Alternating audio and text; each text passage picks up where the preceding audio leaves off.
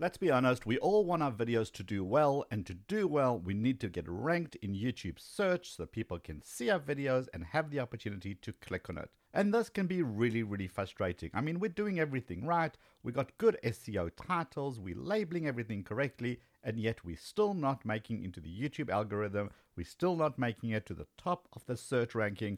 Why is that? This is what we're discussing on today's episode of Tube Talk. Let's do this. Welcome to Tube Talk, the show dedicated to helping you become a better video creator so you can get more views, subscribers, and build your audience. Brought to you by vidIQ. Download for free at vidIQ.com.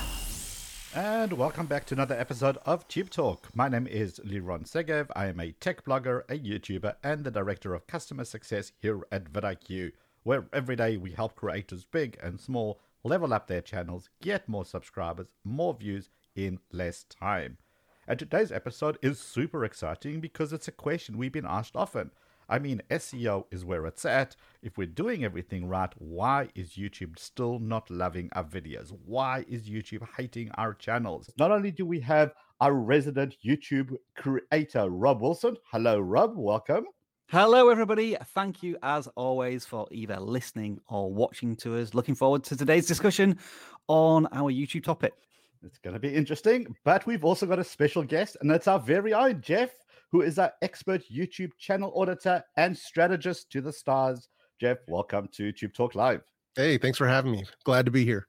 All right, awesome. Guys, today, a very important question. It's all about YouTube ranking. We have seen this time and time again where people are saying to us, look, the system's broken. YouTube is broken. I'm doing absolutely everything right. I should be ranking way up there, but I am not. So if you guys have that kind of issue, this is a good one for you to stick around to, because we're going to dispel some of that myth. We're going to dive into some of those topics, and we're going to really understand the YouTube system and how it works and how it affects your individual videos. So, gents, I guess we've got to start at the beginning. You know, we always talk about search and we talk about keywords. Rob, let me kick it off with you let me understand your process. When you're trying to understand what your next video is going to be about, how much research do you put into this? For me personally, I don't do maybe as much research as I used to, but that's because I've been doing this YouTube education thing now for quite a number of years, and I go a little bit off instinct. But having said that, even if I don't necessarily do all of the keyword research at the beginning, at the end, or once I've completed the video, I will be using like a lot of keyword research to make sure that the metadata is correctly set up, and also using vidIQ tools to bolster up the tags, even though they're not as important as they used to be. Tools like vidIQ can help you adding a lot of relevant tags very quickly. But yeah, I mean, when I'm starting off with my research, I'm usually just putting in a search term into YouTube, what I would be searching for if I was trying to find out information about something, and seeing what's already up there and taking leads from them, and then maybe trying to figure out how I might ask a question to YouTube to get a sufficient answer. But that's coming from like an educational standpoint, generally speaking. Okay, so Jeff, you're in a very different niche. You're also closer to my niche, I suppose, which is the whole tech world. I assume we do it slightly differently than Rob's education niche, which has been doing it for a very long time. Tell me your process when you're about to research that new video. What do you do? So basically, I'm going to be looking at trying to take a different angle on it. So I'll look at what types of searches people are doing for it, but also look to answer a specific question or find a way to do it better than the next person, in a sense. Usually try to find a different angle to it. And make sure that I'm bringing an opinion. So I'll do the research. I'll make sure that I have that title up front as well. That way I know exactly what kind of energy I'm going to bring to that video. But mostly as far as looking at the keywords and the ranking, I'll definitely research it, see what's out there, see what's working for channels that are more successful than my own, and take that stuff into account. Also look at the videos and see how they're structuring their stuff. Look at the strategy behind their thumbnails. In order to really make a much stronger data-based decision on my own strategy for a particular video. Okay, so two different approaches. Rob's doing it from a gut feel. He understands the audience. He knows what you guys are looking for when it comes to YouTube, does education.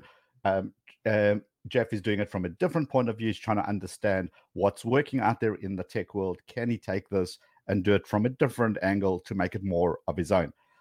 I'm also kind of somewhere in between those two. I kind of have an idea of what the audience wants. I know my avatar. I know the person that's watching my channel. But the first thing I do is I go to that YouTube search box and I type in that keyword and I'm looking to see what's trending, what's going on out there, what videos are ranking right at the top. Because at the end of the day, that is where YouTube is going to give me that information. That is what I can see what's working and what isn't working. And I'm really going to understand those videos before I even touch my camera, before I even try to come up with a title. And one of the biggest mistakes that we see here again and again and again is people do it the opposite. They film, they then slap it together, edit it, create a title, stick it up there, and then go, wow, YouTube is broken. The algorithm isn't loving me. It doesn't pick up my content. Remember, when you're a smaller channel, and guys, I think this is kind of worth discussing as well, the strategy changes when you get to a certain size. When you're still small and you're trying to figure out your audience, we strongly suggest going after search traffic. Once you get kind of bigger, then you're going to go after browse and suggested traffic. Rob, are you trying kind of something towards that, or are you purely focused on that search strategy? Because I think that last video you just did with that time lapse was really, really awesome. Really told us a good story. Yeah, but when I was making that one, I was struggling on how to actually pitch that for search intent. And in the end, I kind of went with my gut feeling and went less for, because I was thinking, like, how do you get more views by viewing your analytics? I thought that might be the search intent one. But just on that particular occasion, and it was a YouTube short as well, which I'm sure we'll talk about at length in another live stream / podcast in the future. I just went a little bit with more the relation with the viewer and how they perceive what analytics are. So that I think had less search intent. I think what something that you just touched on a few minutes ago later on was quite important. I think sometimes your search strategy may depend on your experience in the certain keyword. Like if you're new to YouTube, you need to obviously put in a lot more time and effort into the research of the content before you create any of it. Make sure almost that you have the title in your head before you even make the video, because that's going to help you govern the content as well. I think as you make more content on a certain topic and you gain experience in that content, as well as crucially the feedback of the data from YouTube, then you can start to go more by what I've been talking about, which is like instinct and feel of what your community is sort of asking you to do without necessarily directly asking for it. It's kind of like, I have these feelings about this topic, and I assume my audience is going to have those similar feelings as well. And then you can sort of form your content around there. I think the biggest mistake that smaller creators make is that they do, some of them do put all of this time and effort into doing the keyword research, getting a really good title, adding all of the keywords into the description and the tag, and then thinking that they've made it, they've done it. The video is ready to explode on YouTube because I've got the metadata right. Mm-hmm. And unfortunately, that's just not the case, because to begin with, YouTube has virtually no information about your channel and where your perhaps expertise lie in terms of your target audience. Like, let's say you're making a video for the first time on the iOS 14 customization. That is a huge trending topic right now. But if it's your first venture into that, are you going to rank just as highly as the big creators who are already well established in iOS 14? Probably not. Having said that, though, it gives you that marginal edge against similar channels of your size. I'm going to be sort of making a guess here, but let's say you are a small channel of 10 subscribers against another channel with the same number of subscribers. That channel does absolutely no metadata effort at all on their content in terms of a title description. You put in all of that effort, you're more likely to get more views, I think, as a starting point just from discoverability. Whether your content's good, that's another question. But when people make their first brilliantly constructed videos in terms of metadata and so on, don't assume that you're going to be really successful yet. Just keep doing that. Keep building that experience. Keep sending positive signal to YouTube with the metadata. And over 5, 10, 15, 20 videos, whatever it is, you should hopefully start to see that momentum growing.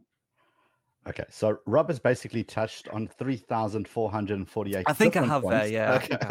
All right, so let's take it a couple of steps back and let's walk it through, because what Rob said is brilliant and it's exactly right. But I think there's going to be some confusion, so let's dial it back for a second. So we're speaking about search versus browse. So let's define what that means. So search intent. So we know that YouTube is the world's second largest search engine. Therefore, people go into YouTube and you're going to do a search, and it's normally the questions: how, when, where, what, how, who, whatever. Those questions, right? How do I unclog my toilet? How do I install the latest update? Those questions. So the first place to start is understanding what people are actually searching for. Once you're as a small channel, once you're trying to kind of get that establishment, trying to tell YouTube, hey, YouTube, I'm here, I'm serious, I'm going to make all this amazing content, but I'm still new.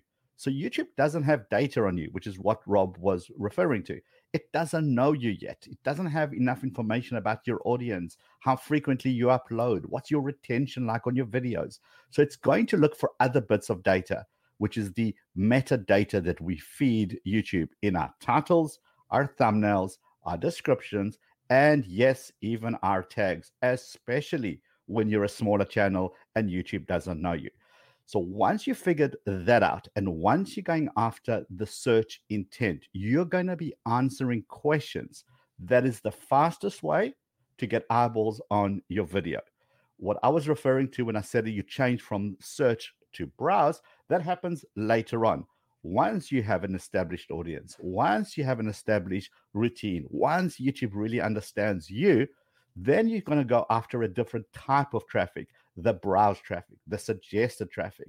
When YouTube says, hey, I understand who this creator is, let me see who else wants to see their content because they're speaking about that particular thing that is trending, that is hot. So search intent, very critical if you're starting up. Going to browse and suggested, that's a later on down the line situation. Jeff, when it comes to your videos, you said you go into YouTube, you do a keyword search, things come up. You then said something interesting. You're trying to work out what has been said and how you can make it better, how you can bring it as a different angle to your audience. Take us through that, and how does that actually help you with your own kind of videos being ranked? So usually what I'm doing, as far as that's part of the research part of what I'm doing. So assuming that people have already done videos on this particular topic, or even say this particular product, I'm going to watch some of those higher ranked videos to see, basically exactly what is it they're saying, what are they talking about, what are the holes in their content, essentially, like what are the questions that they missed. You can find a lot of that in the comment section too, because people will be asking those questions. So I'll look at that and see how I can make this a better video, more informative, and bring more value to the person watching my video over the next person's video. That's usually how that goes, as far as researching it and trying to find a superior angle to it, in a sense. Yeah, but because again, it's not about, people make the mistake of thinking that it's me versus all the big YouTubers, me versus everybody else, where in effect, it's actually you versus you. If you get better and better with every time you upload, you're always learning, you're always adapting, you're watching your analytics, you're seeing when people are dropping off, you're not making those mistakes time and time again, you just improve. Your channel improves, your audience improves, your view count, your subscribers, all of that just gets better and better. One of the big mistakes that people do is they watch the 10 big YouTubers and they say, well, they've got no tags, they've got no description, their titles are terrible, and yet they're still winning. I'm going to copy that strategy. And that's a big mistake. Rob, would you agree with that? I think I have an answer to this, Yes. Which is actually from YouTube itself, and it kind of aligns with like a creator first creating content for the first time versus a creator being consistent on that particular topic. So this comes from a new section on the YouTube main page, and it's like, I think the main title of this is How YouTube Works. And then there's a section on YouTube search. And I'm going to try and read this verbatim. It says, our systems are designed to identify signals that can help determine which channels, and this is the crucial bit, demonstrate expertise, authoritativeness, I actually said that word right, and trustworthiness on a given topic. And I've theorized about this in the past, in that if you give YouTube content that it loves and your audience loves, YouTube then determines that you're like the authority, or you're the educator, or you're the ambassador for a keyword. And if you continue to create content on that magical keyword or set of keyword phrases, YouTube will continue to reward you by serving up to the audience that knows it works for your content. So I think that's absolutely vital, that people, even when they've made their first video, yeah, it might be really well optimized, but give yourself, your content, and YouTube a chance to breathe and take in some of that data and be able to do something with it once you've got like a larger sample size of videos and data. Yeah, but a larger size of videos is crucial, because once you upload 1 video, 2 video, 3 video, we've seen so many people kind of throw their hands up and go, okay, that's it, I'm done. YouTube hates me. I'm never going to make it, and I'm out of here. Jeff, in your audits and the clients that you work with, what are you finding when it comes to really, really new people and then making very little content and then just thinking it's time to give it up? Yeah, no, it happens a lot. And I think that's something that we sort of have to learn to manage expectations, because unless somebody talks to us, or unless we really kind of dig, we just don't automatically know that this actually takes time. And YouTube can kind of tell us in some instances, where I've seen with some newer channels where even in their analytics, it'll say not enough data. And they'll say, well, why does it say that? I'm like, well, because you don't have enough videos. So this takes time. And that's one of the things where a piece of wisdom that I can't remember exactly who told me that, but it was essentially that this is a marathon and not a sprint. And your content is like a portfolio, and you have to continue uploading, and you have to continue being consistent, because the more data that you feed YouTube, the more it's going to know what your channel's about, what viewers like your kind of stuff, and who to promote your channel to. So that's, to me, that's a big thing. Channel authority is very important, but I think as a new YouTuber or someone who's just starting out, managing those expectations, a lot of us tend to look at these massive channels, whether it's, Pewdie or Marques Brownlee or Casey Neistat. A lot of people look at that success and say, yeah, I should be able to make, get 10 million subs in a year. And that's just not, it's not feasible. It's not realistic. So we have to kind of remember to look at their journey, look how long it took them to get there, and have respect for that, and respect the amount of time and the amount of videos.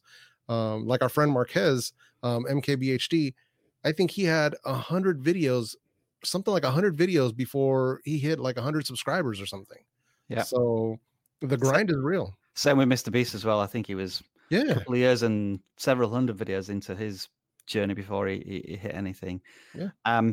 Creators should also be aware of the life cycle of videos, depending on what type of traffic source they get. Like when a big creator releases content, they get such a velocity surge in views at the very beginning through their community watching their content, that YouTube already has the signals that they can start to put it on browse features and suggested. Whereas with search, you'll often find that you'll release the content to maybe a mediocre response. If it's evergreen content, if it's trending content, then obviously you need that initial surge.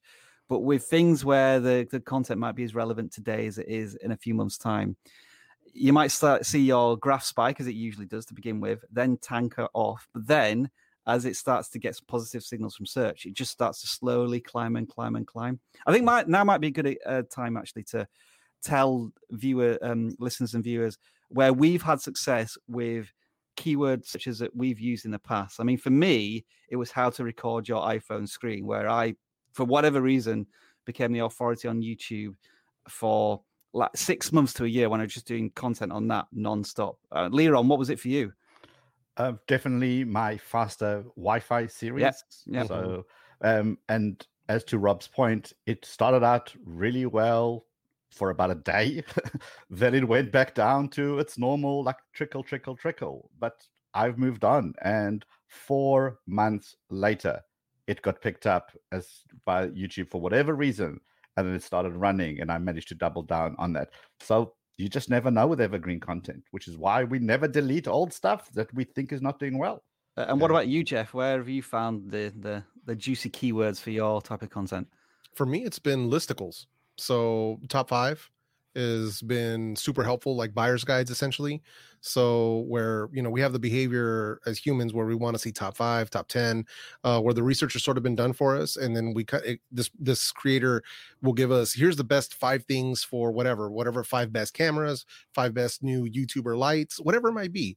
And that's been super helpful for me. And it was essentially the same kind of story where I did one initially and it did okay, but I'd say it was around the 21st or 22nd day where it was just kind of doing its thing, kind of chugging along, and it suddenly just got a big boost. Impressions picked up, views picked up, and I think it stayed at a high view per hour for months on end and became one of my biggest videos. Is there any particular type of listicle? As like, was it specifically earbuds or earphones or Bluetooth earphones? I always find as if it's one just specific keyword within your topic niche where you really identify that is something where I'm not going to use this for every single video, but I know it's not a fallback, but I can build a foundation of good content on that as and when that comes up. Yeah, no, for sure. It was, so I could do it for headphones and it does pretty well, but if I do it for true wireless earbuds, for there sure. True wireless earbuds. So specifically, that's the keyword. Yeah. But look how specific that is. So it's understanding that data. So what Jeff did is go through his analytics, understand the videos that are working, and then look for those phrases, look for those keywords, which has helped him get that boost, get that over that next hurdle. Now he knows true wireless. That's the phrase. He's got to make that video his expectation, because not only he knows that, his audience knows that, and YouTube is expecting that. And that's how you rock. When you do things like wireless headphones versus true wireless headphones, right? Mm-hmm. When you do something, just adding that word true, that is the difference between a video doing okay and a video doing fantastically well. Jeff, since we're picking on you today for some reason, how did you figure out that was your thing? What did you look at? Did you use the vidIQ tools? Did you use YouTube Analytics? How did you know that that's the keyword to look for? So essentially what I was using is sort of a mix of both, but the thing that immediately identified it for me personally was the channel audit tool. So when I went into that to see content to double down on, what was getting the most views per hour, and I was also looking at competitors and what was working for them as well. And the main thing that I saw that we all had in common was that search term. And being that that search term, even on my channel, was outperforming my own content, that's when I started thinking like, I like this stuff anyway. Let me see where this goes. Let me try 5 or 10 videos specifically with this keyword, one after another.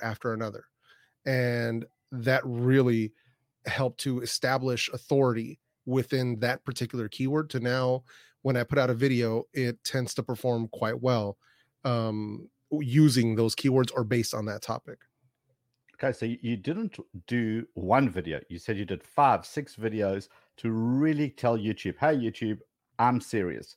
I am here for this keyword. I am here as the authority. I'm going to produce this content. And then YouTube use that to give you that boost.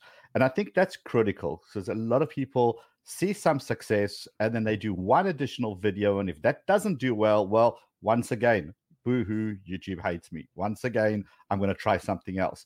But you haven't given YouTube the opportunity to even help you.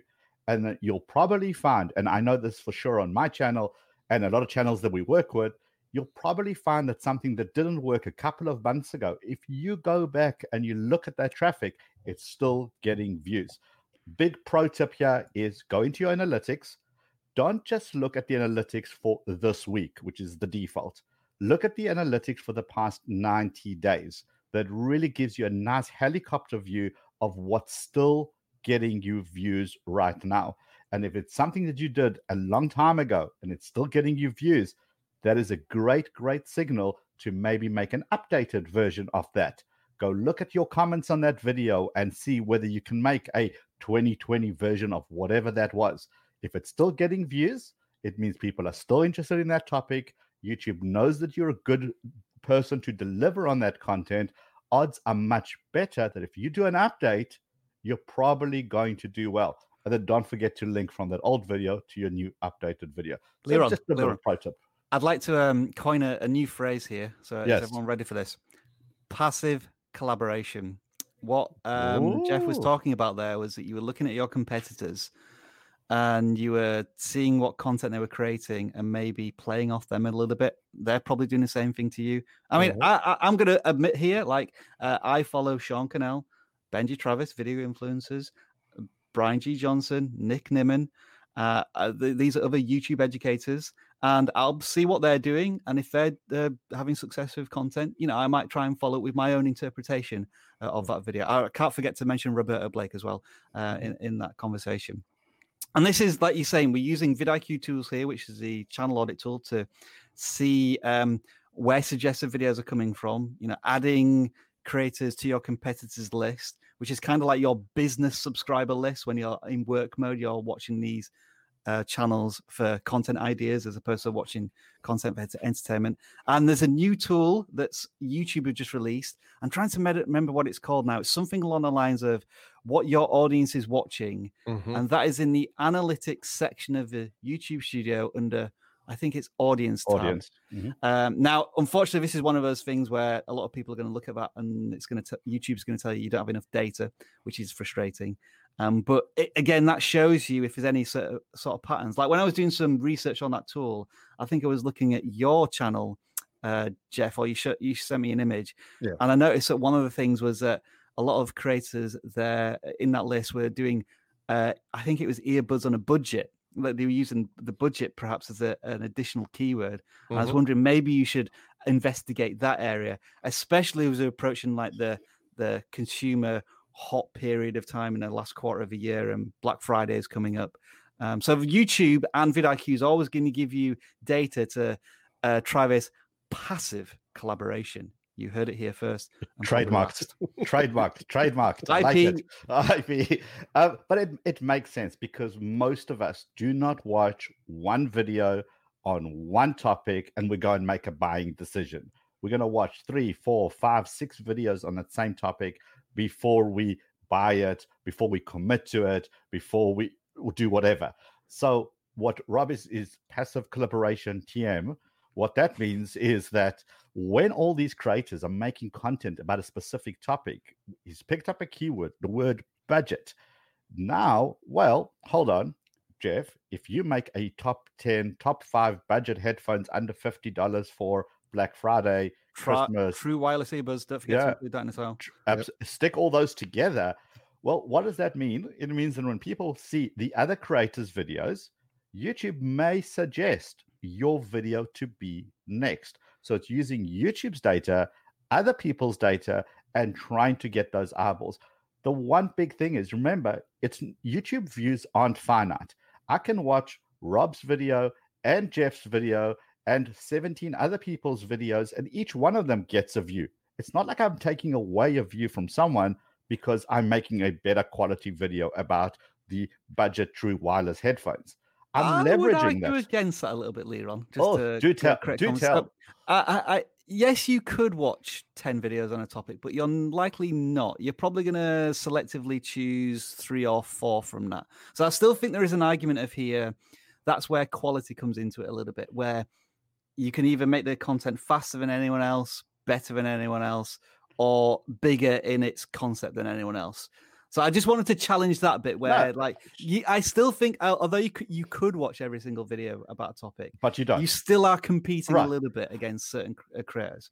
Yeah, but I guess my point is that if you're watching Jeff's video, and I've watched it and I've enjoyed it, and the next video that comes up and is suggested is somebody else's video, I'm probably going to watch that video as well because it's on the same topic. What you're referring to is if it comes down in search, and correct me if I'm wrong, if it comes down in search, I'm probably going to look at the subscriber count, how many views it's got, and that's going to dictate which of those videos I'm going to be watching, right? Yeah. Uh, I think sometimes if there is a light bulb moment in a video about like a purchasing decision, you'll stop watching the stuff after it. Okay, so you've got to the end, it's kind of clicked for you, and you go, okay, I've seen enough now. I know what I need to do. So you want to be the video that does that, or one of the first videos that the creator watches. But I want to stress, this is my personal opinion, and like this is why we're having a discussion. No, but that's, if you think about it, that is what Jeff's opening comment was. Was look at what people are doing. How can I do it better? Yes, how can I give a different angle? Absolutely. Okay, so at least we agree on that. Sure. So sort of. All right. One of the things before we kind of get into our Q&A section is SEO. Now, there's a big thing about people tell us all the time on our live stream, I am getting the perfect SEO score. Everything is green. I should be ranking as #1 in the world. And let's just clarify. We're talking about vidIQ's SEO tool here, aren't we? Like, absolutely, correct. It's rated out of 50 before you publish a video. Yeah. So, well, since you've opened your mouth on that one too. Yeah. I have done, yeah. All right. So, if I'm doing everything right, technically, why am I not #1? Yeah. So it goes back. I think it goes back to what YouTube was saying in this little blurb they've got, that identifying signals might be when a channel demonstrates expertise, authoritativeness, I've said it right twice now, and trustworthiness, which I think is where you have, as a creator, have to accept that even if my video is perfect, the first video I make on YouTube is perfect, I still need some proof, some evidence that my content from a click-through rate and a watch time perspective delivers on that metadata. So I think for a lot of people, it's again the idea of patience. Jess already said that it's a sprint, not a marathon. And maybe people who currently are on TikTok right now treat it as a sprint because you can grow so rapidly.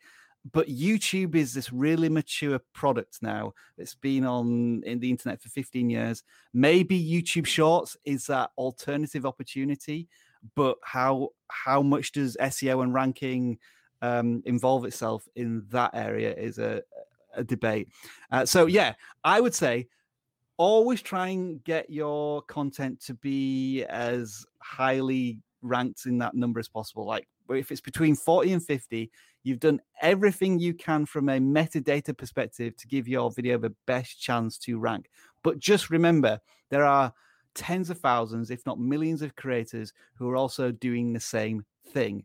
And sometimes you just sometimes have to wait for that opportunity for YouTube to promote your content. The one thing you have to seize on is when you notice the patterns of those certain videos doing slightly better than others, make sure you focus on that content and provide it consistently. Yeah. Jeff, when you talk to our clients and people that you audit their channels and you really give them that strategy, what are you looking for? What are some tips that people can do right now when it comes to their existing videos, not the new ones, the existing videos? Is it okay to go and change a thumbnail, a description, a title? Yeah, in my opinion, it's as far as thumbnails, that's one of the first things that I'll usually mention to people is to go back in, because with a lot of the newer creators, their thumbnails will be sort of all over the place. And I know exactly what that's like. We all go through that part of our journey. I went through it myself. You can go back to my earliest videos and see all the different types of thumbnails.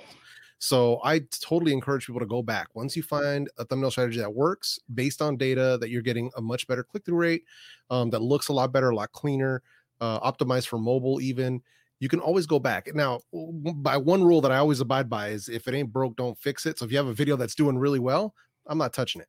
But aside from that, I'll go back and change them, because there's been instances where I've gone back and changed thumbnails on older videos that had terrible thumbnails, where they've begun getting traffic via search once that thumbnail was good enough to get people to actually click on it.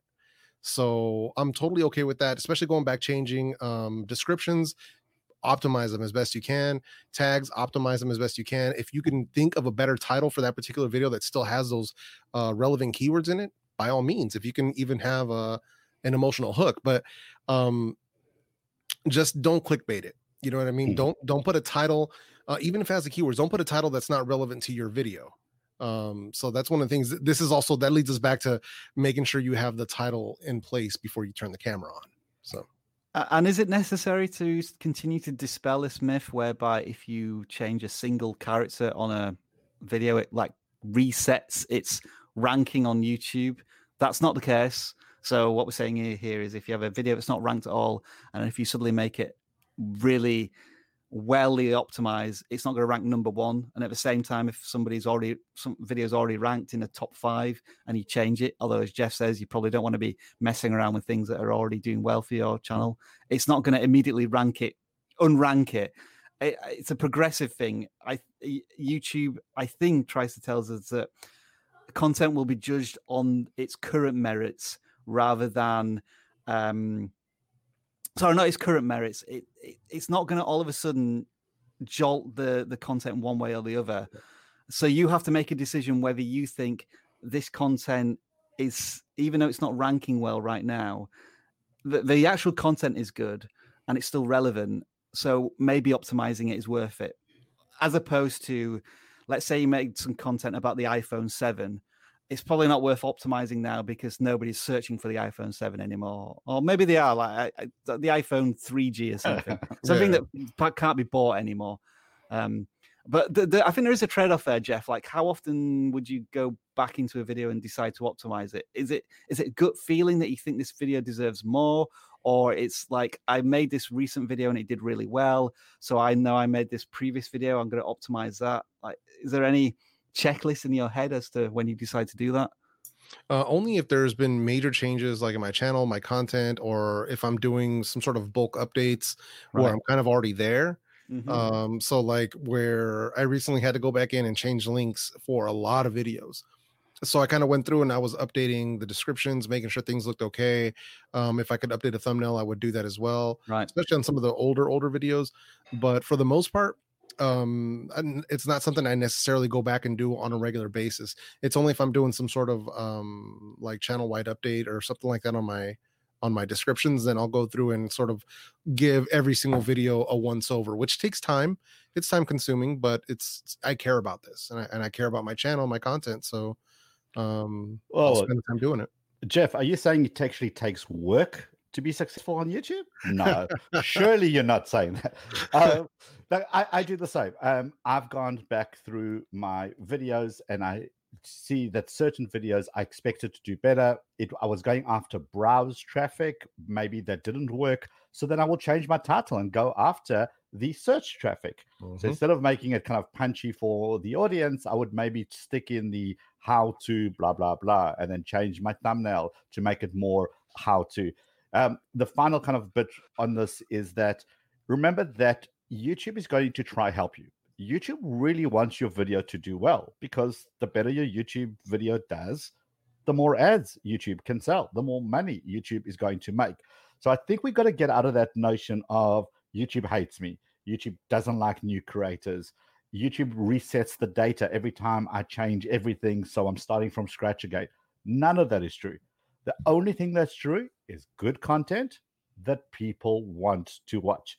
If you can focus on good content that people want to watch because you've done your search, you've done your research, you've done your keywords, you understand what people are going after, what's working, and you're going to bring your own angle to this, then focus on your thumbnail, focus on your title, make it amazing to stop and amazing to click, focus on your description, and yes, stick some tags in. I always say 70% of your effort should be your title and your thumbnail together. That's why we have the preview tool for that. 20% should be in your description because it's still metadata. You're still feeding the algorithm. And guess what else you're feeding? Google.com. And that data gets pulled out of your description. And then, yes, the last 10% of your effort should go into your titles. That is all the tools that you need to really focus on those videos. And once you get that right, that is when the SEO kicks in. That is when the algorithm loves you and people watch for longer and longer because they want to see your content. That is the number one message out of all this. Make content people want to see. Stop blaming the algorithm for it. Liron, you've just given me an idea for some merch here. It's a t-shirt that says YouTube in 2020, and it just says, yes, stick in some tags. Breaking news is happening all over today. All right, so I think that was all my final words. I'm going to hand it over to Jeff. Jeff, final inspiration words for people that are sitting here in the chat and people are listening now on the podcast and are saying, just tell me one thing I need to do today. What would that be? By far, I think the most important is to, at least for me, this is what was the game changer for me, was making sure you had that title before you turn on the camera. And it's about your intent going into a video.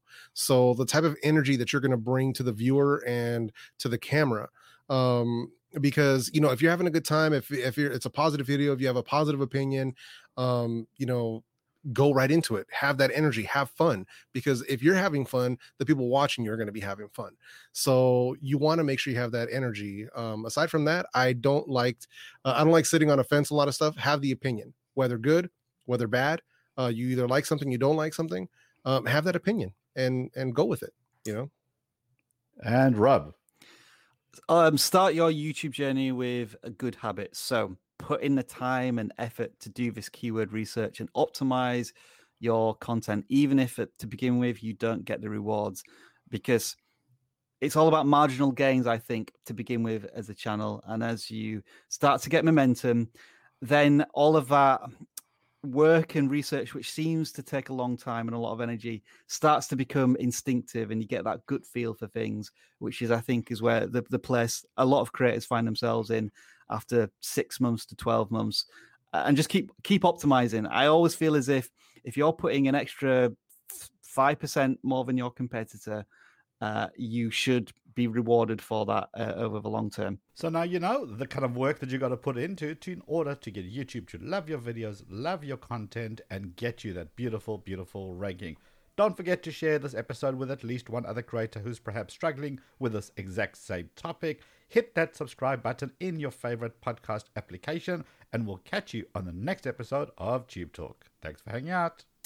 We hope you enjoyed this episode of Tube Talk, brought to you by vidIQ. Head over to vidIQ.com/Tube Talk for today's show notes and previous episodes. Enjoy the rest of your video making day.